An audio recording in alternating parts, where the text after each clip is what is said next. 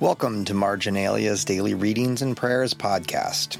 This podcast is set up to come alongside you in your daily Bible reading and prayer and to help you stay connected to New City. My name is Brian Ferry, and I'm one of the pastors at the church, and today is Friday, June 5th. You can find the scripture readings for the week and a short prayer for each day at newcitycincy.org/readings. Today's readings are Psalm 55, Ezekiel 39, verses 1 through 29, 1 John 3, 1 through 10, and Matthew chapter 10, verses 24 through 33. Do you feel loved by God?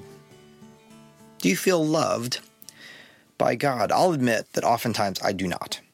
I'm more of a thinker than a feeler, and I tend towards always critiquing myself and wanting to improve, which means I've got at least 2 strikes against me when it comes to feeling love. Now, I believe that God loves me, and I know it to some extent.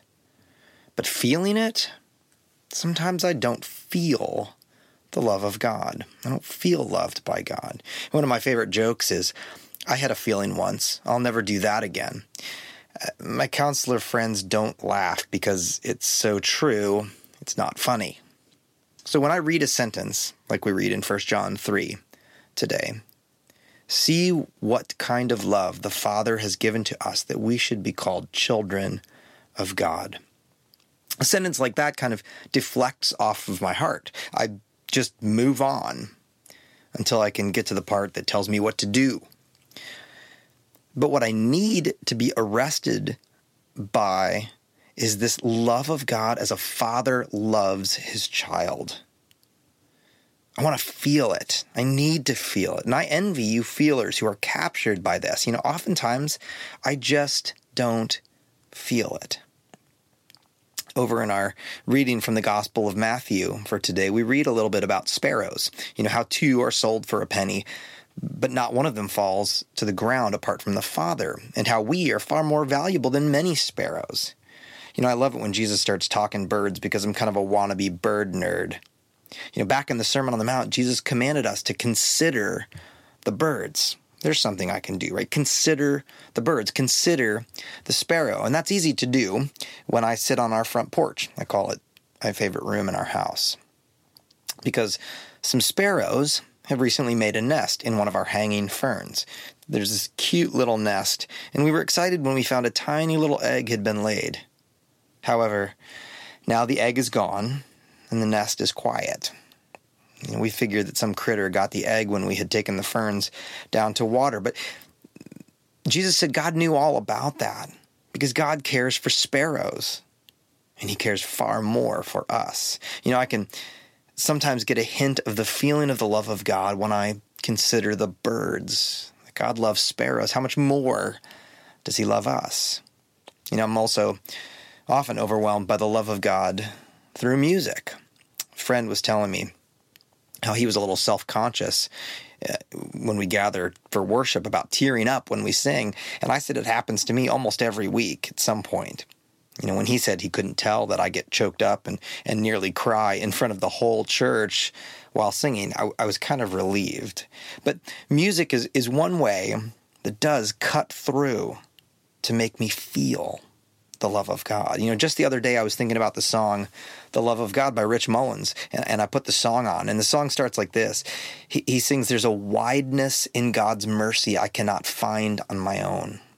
And he keeps his fire burning to melt this heart of stone, keeps me aching with a yearning, keeps me glad to have been caught in the reckless, raging fury that they call the love of God." That line, the reckless, raging fury that they call the love of God. John writes to see what kind of love the Father has given to us. Rich Mullins calls it the reckless, raging fury. I want to feel that, right? Whatever Rich Mullins was drinking, pour me a pint. We're about to start a new sermon series this weekend called The Greatest of These is Love. This will challenge and provoke us to be more loving, which we need. But as 1 John tells us, we love because God first loved us. That is, we can't love until we know that we are loved. You've probably heard that little saying that hurt people hurt people. Well, conversely, loved people love people, and God has loved us with that reckless, raging fury. See what kind of love the Father has given us. So, how do you experience the love of God? This question is hard and awkward for those of us who aren't big feelers, but it's important.